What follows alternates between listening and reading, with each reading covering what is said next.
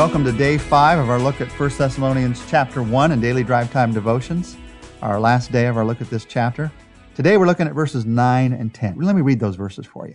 Paul writes, "For they themselves, those in the regions around Thessalonica, they themselves report what kind of reception you gave us. And they tell us how you turned to God from idols, to serve the living and true God, and to wait for his Son from heaven, whom he raised from the dead, Jesus, who rescues us from the coming wrath." Here is this young church that Paul is writing to. He went and he just preached a couple of weeks, but the message got through. They heard the good news of Jesus Christ. And because of the Holy Spirit in their lives and the news of Jesus Christ, their lives began to change. And he says they all around are talking about the kind of reception that you gave to us. And when he talked about the reception that you gave, he doesn't talk about the dinner parties that they may have thrown or, hey, you had us in your house. They may have done some of that, but that's not what was important to Paul. What was important was life change. What was important, what had happened in their lives. And when he talks about the kind of reception you gave us, he talks about two things. And these are the two things that I want to be the kind of reception I give to the good news of Christ in my life, that I want for you to be the kind of reception that you give to the good news of Christ in your life. He says the first thing you did is you turned from and you turned to. You turned from idols, you turned to God. And he says the second thing you did is you learned to wait for his Son from heaven. So let's focus on those two things. First, he says you turned from and you turned to. You turned from idols to serve the living and true God. Idolatry. In Thessalonia, it was about people who were materialists. They had a business center there, and so people loved money. That can be an idol. In this city, it was about people who were philosophical intellectuals, the Greek society, the Greek culture, and a philosophy and a pride in your own philosophy. That can be an idol. In this city, there were many religious people. About a third of the city was Jewish, and many Roman people who worship Caesar. And a religion can become an idol. Not true worship of God, but a religion where I set up some man-made list of rules that is important to me. That can become an idol. In fact, we can make an idol of almost anything. When we think of idolatry, we think of little stone gods that were beside maybe a fireplace in ancient times.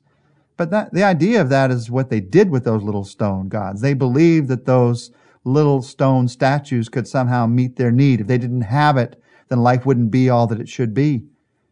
And we can make an idol of almost anything. You can make an idol of a possession.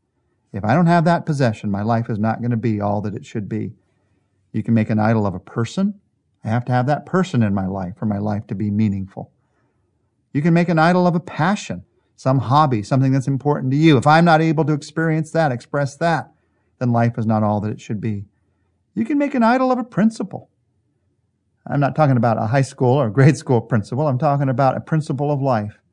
That I've got to live this way. It's not a principle from the Bible. It's your principle. You can make an idol of the past, look back to the past and think, that's the way that life should be, and I'm never going to forget that. I'm going to hang on to that instead of heading towards the future. You can make an idol of a place. I know a lot of people who make an idol of the first church that they ever attend and come to know Christ in. And they feel like no other church could ever be like that. Well, of course not. No other church could ever be like any other church. But God wants you to serve him the rest of your life, wherever he happens to move you, wherever he happens to put you. An idol is anything beyond God that you believe that you have to have in order for your needs to be met. God is enough. Now, he uses some of these things that we just talked about to meet your needs. But once you start to trust the gift instead of the source of the gift, you've made of the gift an idol. And that's easy to do. There's a lot of evidence for that in history. It's what the Israelites did. They took the gold that had been given to them as a gift when they fled the land of Egypt. Remember the story from the Old Testament? When they left the land of Egypt, they were told to ask the slave owners for a gift of jewelry. And they gave them gold. And they took that gold and they took it out of the land of Egypt. Well, the people of Israel took that gold that had been given to them as a gift and they melted it down. And they made of that gift an idol. We do the same thing. We do the same thing. We make of God's gifts an idol. And in opposition to idols, Paul said, you have chosen instead to turn from all of that and to serve the living and true God. I love that phrase, the living and the true God. Idols are dead. God is living. Idols are a lie. God is true. And they had decided to serve God and not idols. Why do people serve idols? Because they think they're going to get what they want. Idols are a way for us to get out of some God, some power that's higher than us, what we want in life. But when you serve the living and true God, all that goes away. And you realize it's not about what I want and me manipulating God to meet my needs. An idol is a God that's small enough that you feel like you can manipulate that God to meet your needs. No. When you serve the living and true God, you realize the truth of life. I serve Him. He doesn't serve me.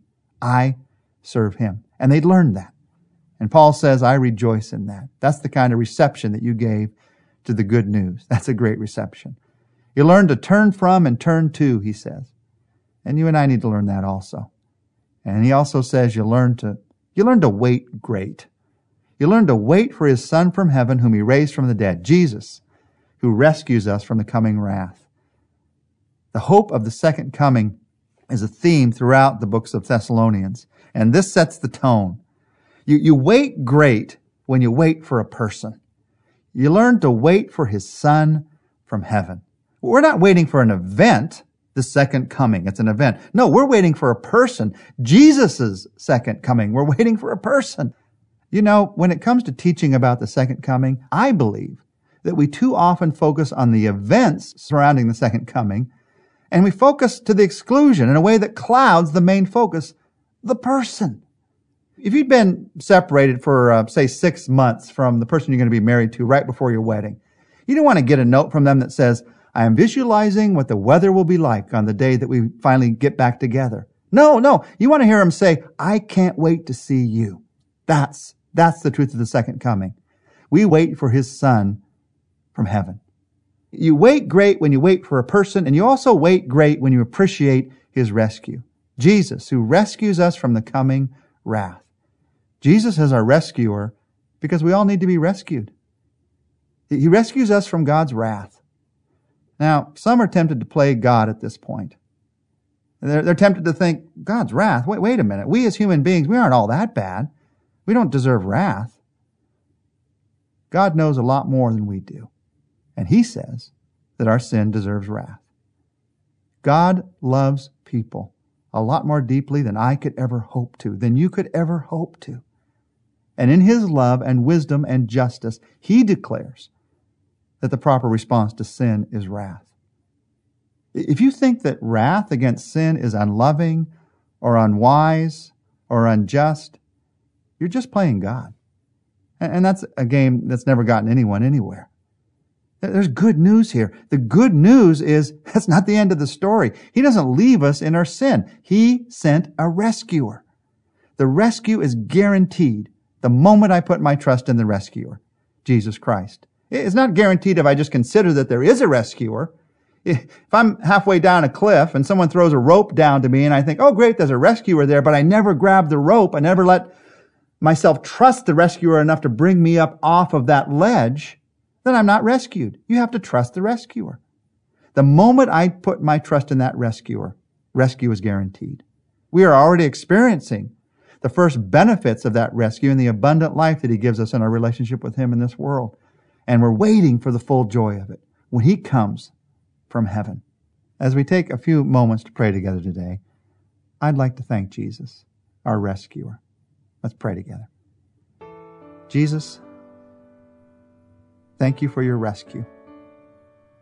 I was lost, but because of You, I am found. I was hopeless, but because of You, my trust in You, my faith in You, I can have hope.